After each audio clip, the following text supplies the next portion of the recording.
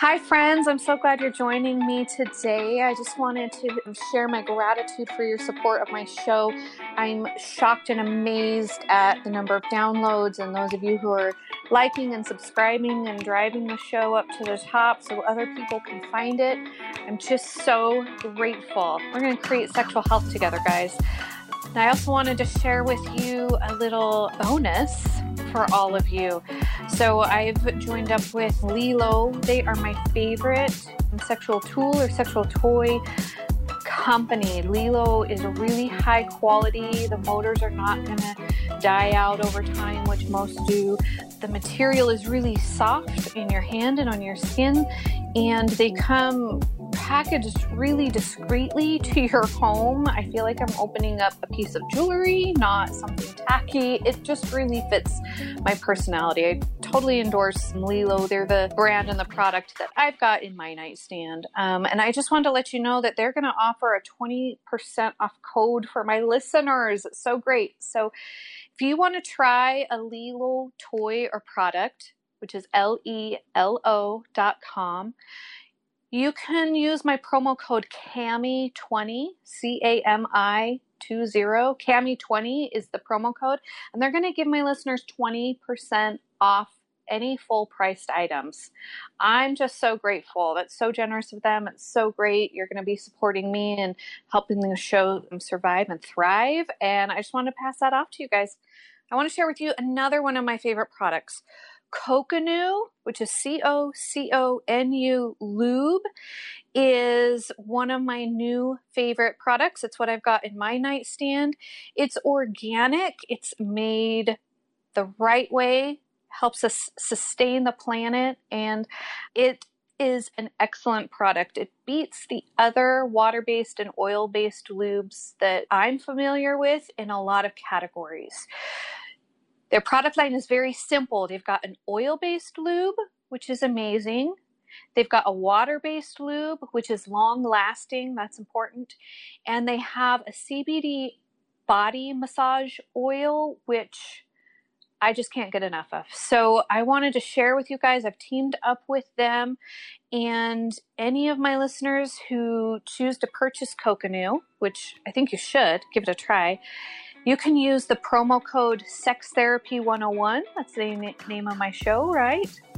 No spaces, Sex Therapy 101, and they're going to give all my listeners 15% off of your order. So give it a try. I'd want to hear back from you, how it pairs up with what you've been using lately, and just passing on some good news.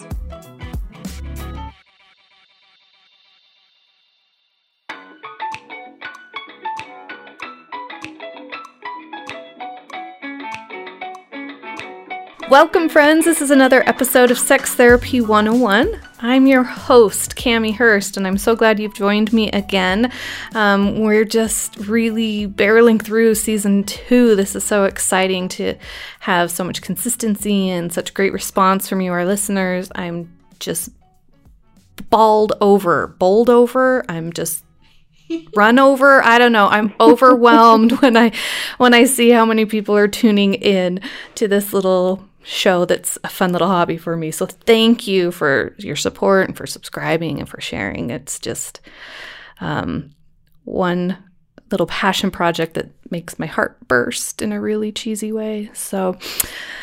But tonight we've got with us Alicia Worthington. Alicia has been in the sex education world for longer than I have.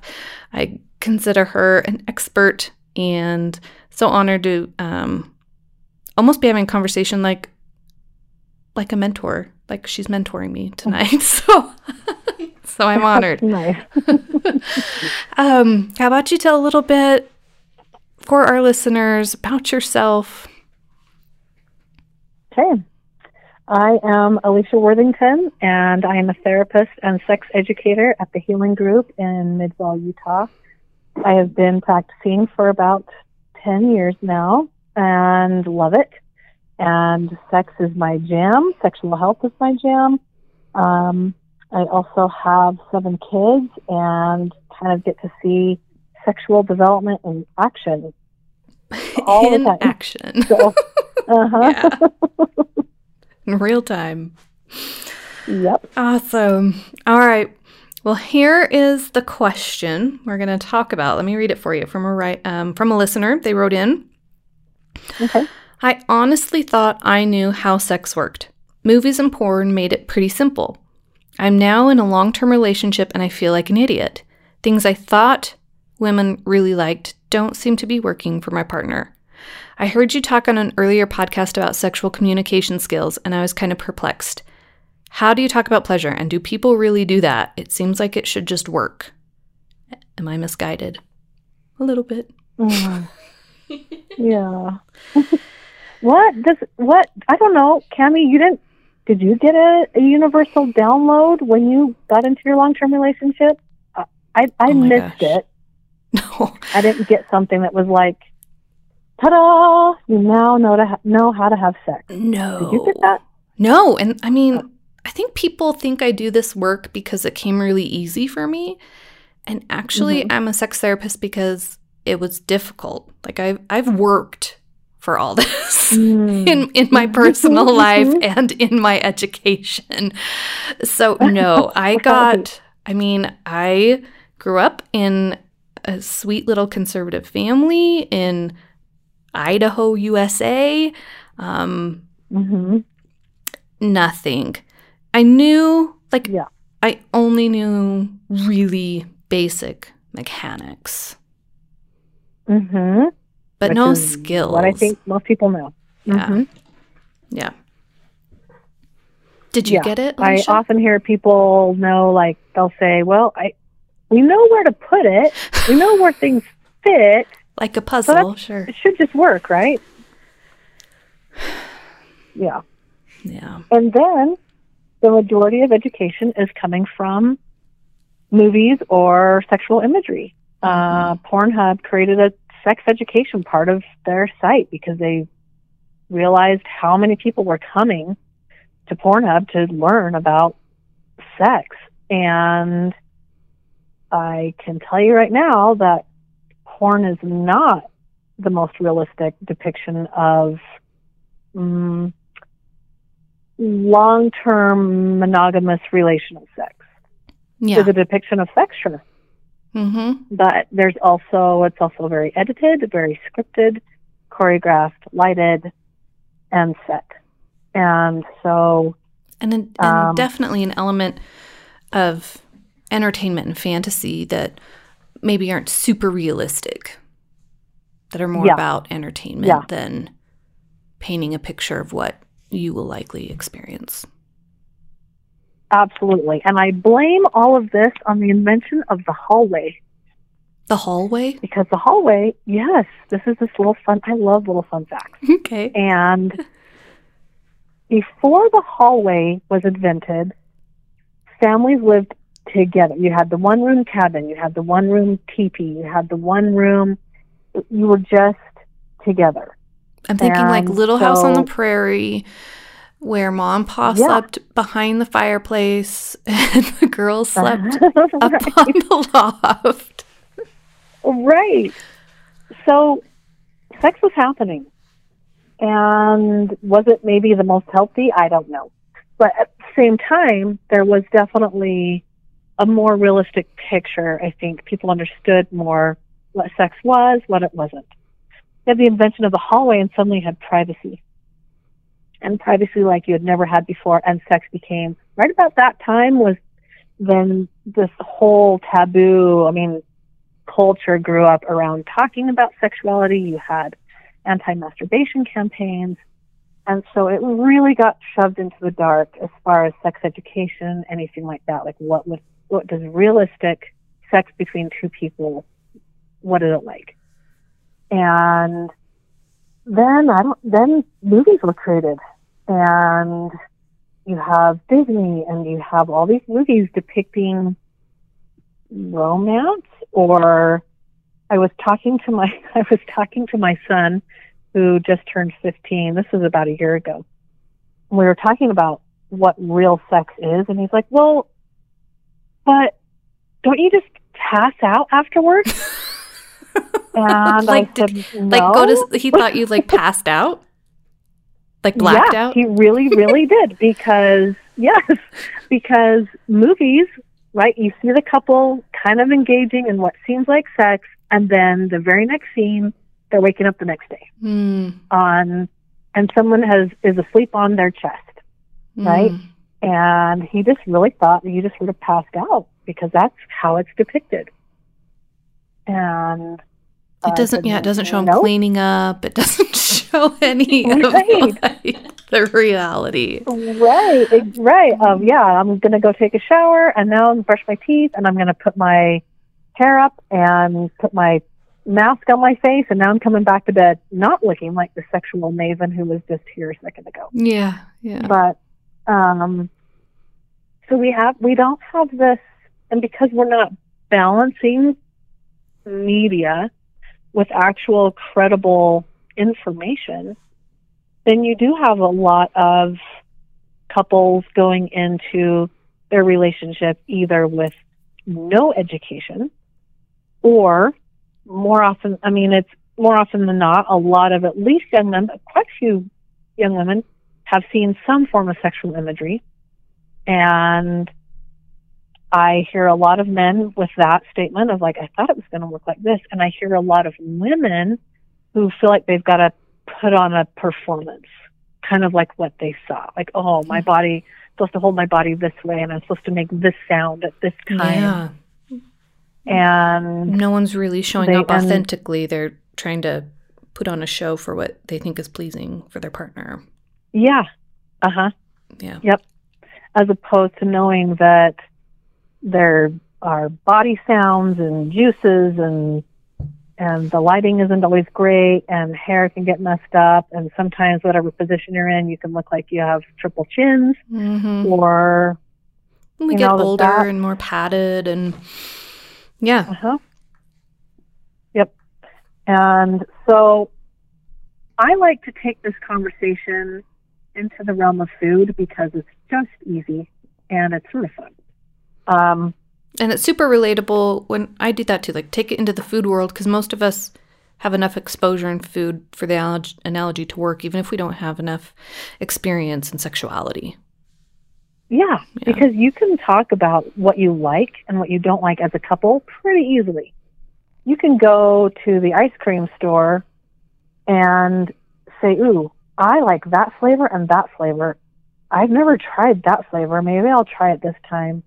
And you can listen to your partner talk about what they like, and you're not getting freaked out. You're not feeling disgusted. Well, maybe, because some of the flavors my husband's like, I'm like, oh, that's disgusting.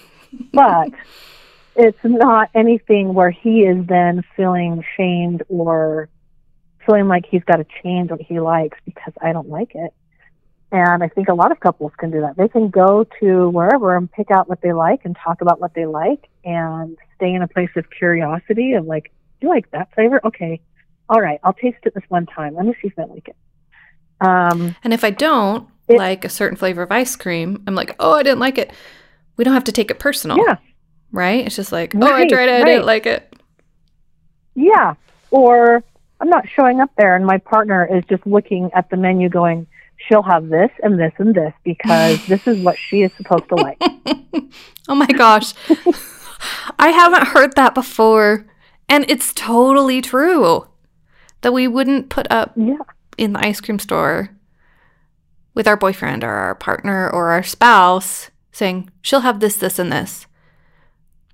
There's so many sexual there's so many sexual situations where I'm like, okay, tell me what happens. It's like, well, we do this, this, and this. And I'm like, and how do we decide upon that? Well, that's just what it is. And we're not even I've never heard the menu idea. I love that. That's really, really genius, Alicia.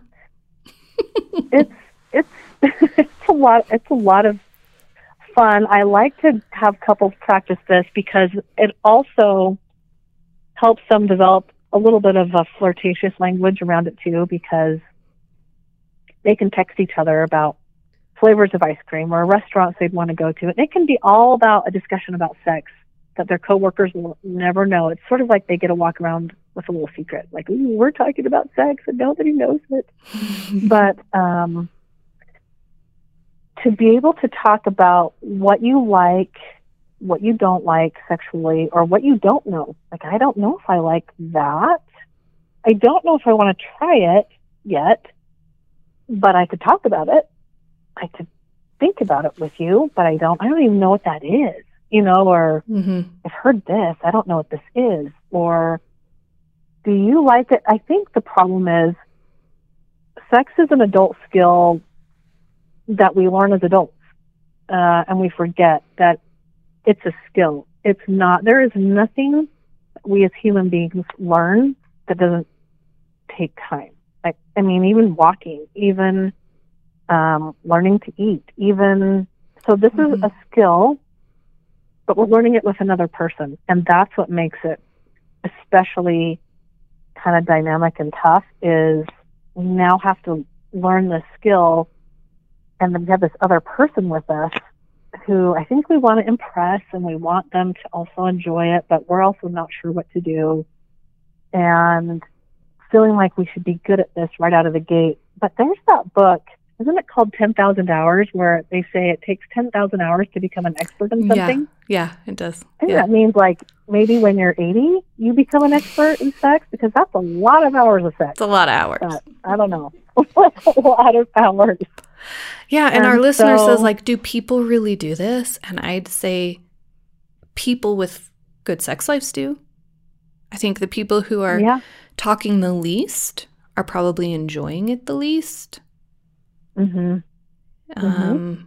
Yes. And people who are talking more are creating something more enjoyable. And so our abashment at even having the conversation contributes to its perpetuated stuntedness, whether or not we're willing to enter that conversation. And so the idea that, it just happens and then you pass out. I mean, we get so many ideas, like, that's so cute about your son. Don't you do this? We have so many preconceived notions, and unless we have someone to talk about it or bounce it off with or get medically accurate information from, the less we're talking about it, probably the less likely we are to enjoy it or build something together. It keeps our world so small. I think of it as, some couples will say to me, well, that doesn't seem very romantic. Yeah. Just talk about it like that. Yeah. And I like to say, you can get to the romance is kind of the expert level. That's when it becomes an art form. That's when you can play with it. But when I was first married, my husband and I decided that I would be at home first. It just made more sense for us at the time. So I decided I would do the cooking. And I knew literally 4 recipes that I made again and again and again, to the point that there are some things my husband can never have. He can't. We've been married 25 years, and he's still like, I can't have that again. And so after a time, though, I started to learn how to read recipes and how to understand what spices are and how to combine flavors. And now I get to play with it, and it's fun, and I can engage. I just had to get over a little bit of embarrassment of, I should already know how to do this. Why don't I know how to do this? I had to just get over that and go, okay, what do I need to learn? Why would I already have known how to do this? No one really taught me. So that's okay. And like that willingness to be a student and that humility to say, okay, I might not know everything. Let's learn. It takes some humility to be able to do that, to the willingness to become a student. And sex can be the same thing of, we need to talk and learn and ask questions and find out, so that then we can start to play with it and combine things and understand different things about each other and know how to talk about it. I will say timing's important. Please don't have a debriefing critique session right after sex. That is not the great time, because people are feeling especially vulnerable. That's the time to just say high five, just do a high five, yay us. Yeah. We love each other. And then at a different point go, hey, let's talk about the other night. Did this work for you? I wasn't sure. And so that's just a little bit of a side note. But yeah, definitely. I agree that those conversations ideally would happen before, and not minutes before, but that we have these conversations in a time when our anxiety is lower and we're calmer and we're in more of that compassionate curiosity stage. And then you kind of implement it. It's kind of like, in the game plan, like if you're going to be practicing some things, you're going to want to have talked about the play before it's the championship game. And you're like, now what are we doing? Totally. Like you're going to have a little whiteboard and a marker and you're kind of explaining things before you're like thrown into it in the middle of. Yes. That's I kind of wish I could do away with honeymoons in general for that reason. Yeah. Unless people are engaging before they get married, then they're kind of developing as they go along. But if there are couples who are waiting until they get married, it's such a huge leap to go from making out, kind of some touching, to just feel like they've just got to go right to sex. And it can be also traumatic, capital T, for people. Yeah. Yep. And again, then we don't give people the language to talk about what just happened. Like, oh, that seemed like that was not great for you. And to not take it so personally or feel like they failed, as opposed to, again, going back to the ice cream shop. Did you like that flavor? I just sort of ordered that flavor because I was told that is what women like, or I was told that's what men like. I just ordered it, and you just had it, and I didn't even ask you. Yeah. Did you like that? Mm-hmm. Oh, you didn't?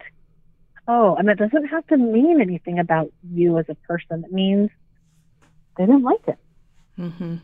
It means there's some other things that they would like to show you. Actually, I like this flavor. I think I like this flavor. Or actually, I have no idea what flavors I like. I have never been to the ice cream shop before. I have no idea. Right. Let's start out small. Let's experiment together. And I love how much pressure it takes out when you look at it through that lens of exploring with food and new flavors, because very rarely do we take it personal when someone doesn't like the same kind of ice cream that we do. Yeah. And there have been times. That idea is funny. There have been times I'm thinking, when my husband wanted Chick-fil-A and I wanted Costa Vida, and guess what? We went and got Costa Vida for me, and then we drove through Chick-fil-A for him. And we were okay.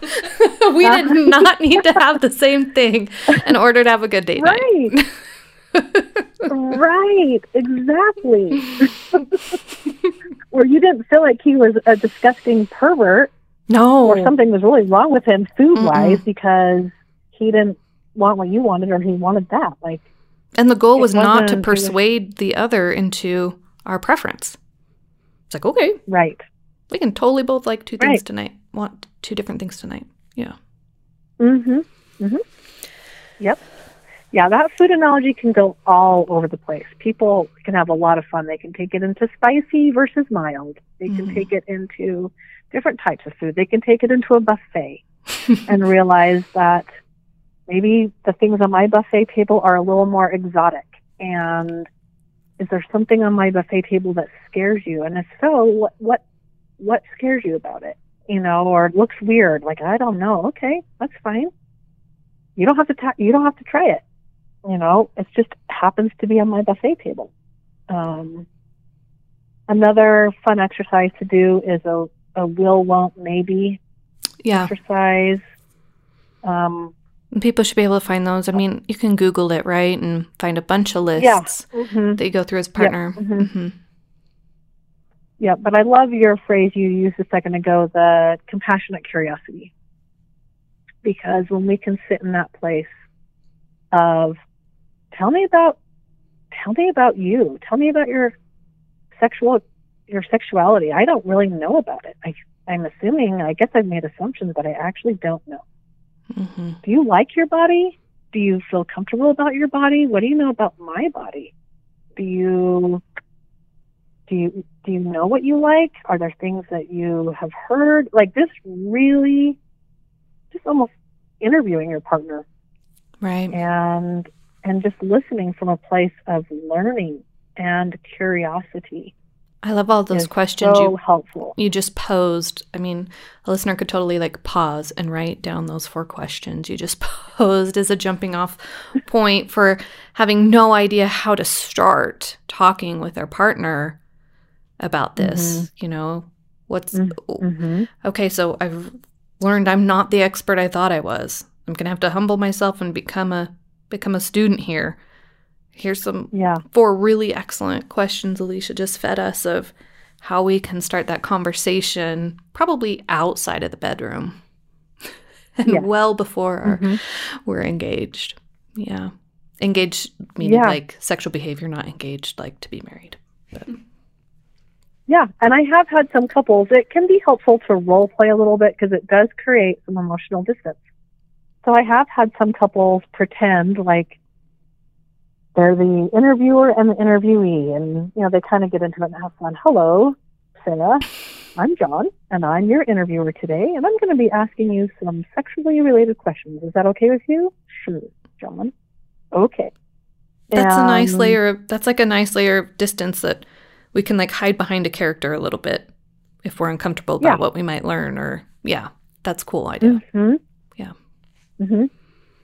It can just be a little helpful until, again, to use kind of these structured formats, or it just kind of creates a scaffolding until we have enough experience with each other to then make it our own. To then go, okay, this type of conversation works for us, or this doesn't, or here's how. It takes some time to even learn that. And I wish it were magic. I really do. But it can get to a place where it feels like magic. Yeah. But you work for it a little bit. It's one of these things that comes natural but isn't natural. It was like, I'm thinking about my experience trying to breastfeed, and I'm like, oh my gosh, this is supposed to be natural. This is supposed to be easy. Why do I need a book? Why do I need a specialist? Why do I need Totally. And it's exactly like that, where there's so many natural things that as humans we think is just supposed to come naturally that we work for. You know? Yeah, I that's such a great example, because I learned with breastfeeding that just because my body had the capacity to breastfeed, it still didn't mean I knew how. Yeah. And because I thought it would work too. I just thought I'd put my baby to my breast and be like, hey, go. And it wasn't like that at all. It was a nightmare for me. Yep. And I think people often will say, when I'm talking to some engaged couples or even older couples, like, well, we kind of know the basics. We know where it goes. Okay. Just because your body has the capacity doesn't still mean you know how to do this. Mm-hmm. And with your partner. And, right. and it might change. With your partner. It might change with a different partner who has different tastes, different functioning, different preferences, different past, different experience. Yeah. Yes. Yeah, that's so important. I'm glad you brought that up. Because we do. There are lots of people who have multiple partners or relationships, and just because you thought you had it figured out in this one relationship, you're starting new with this new person. Mm-hmm. And your assumptions need to be checked. Yeah. Well, thank you so much. It's just so nice to talk to you. This was really excellent. I'm so glad you agreed to do this and be so generous with your time. Thanks so much. Yeah. And if people want to find you, where can they find you? They can find me at thehealinggroup.com, or they can email me directly, alicia@thehealinggroup.com, or find me on Instagram, Alicia Worthington Educator. Also, I've co-authored a book with Kristen Hodson and Tom Harrison called Real Intimacy. You can find that on Amazon. It's designed to get couples talking, kind of the very thing we were talking about today. Wonderful. Thank you so much. And listeners, that was another episode. We hope you join us next time on Sex Therapy 101. Bye-bye.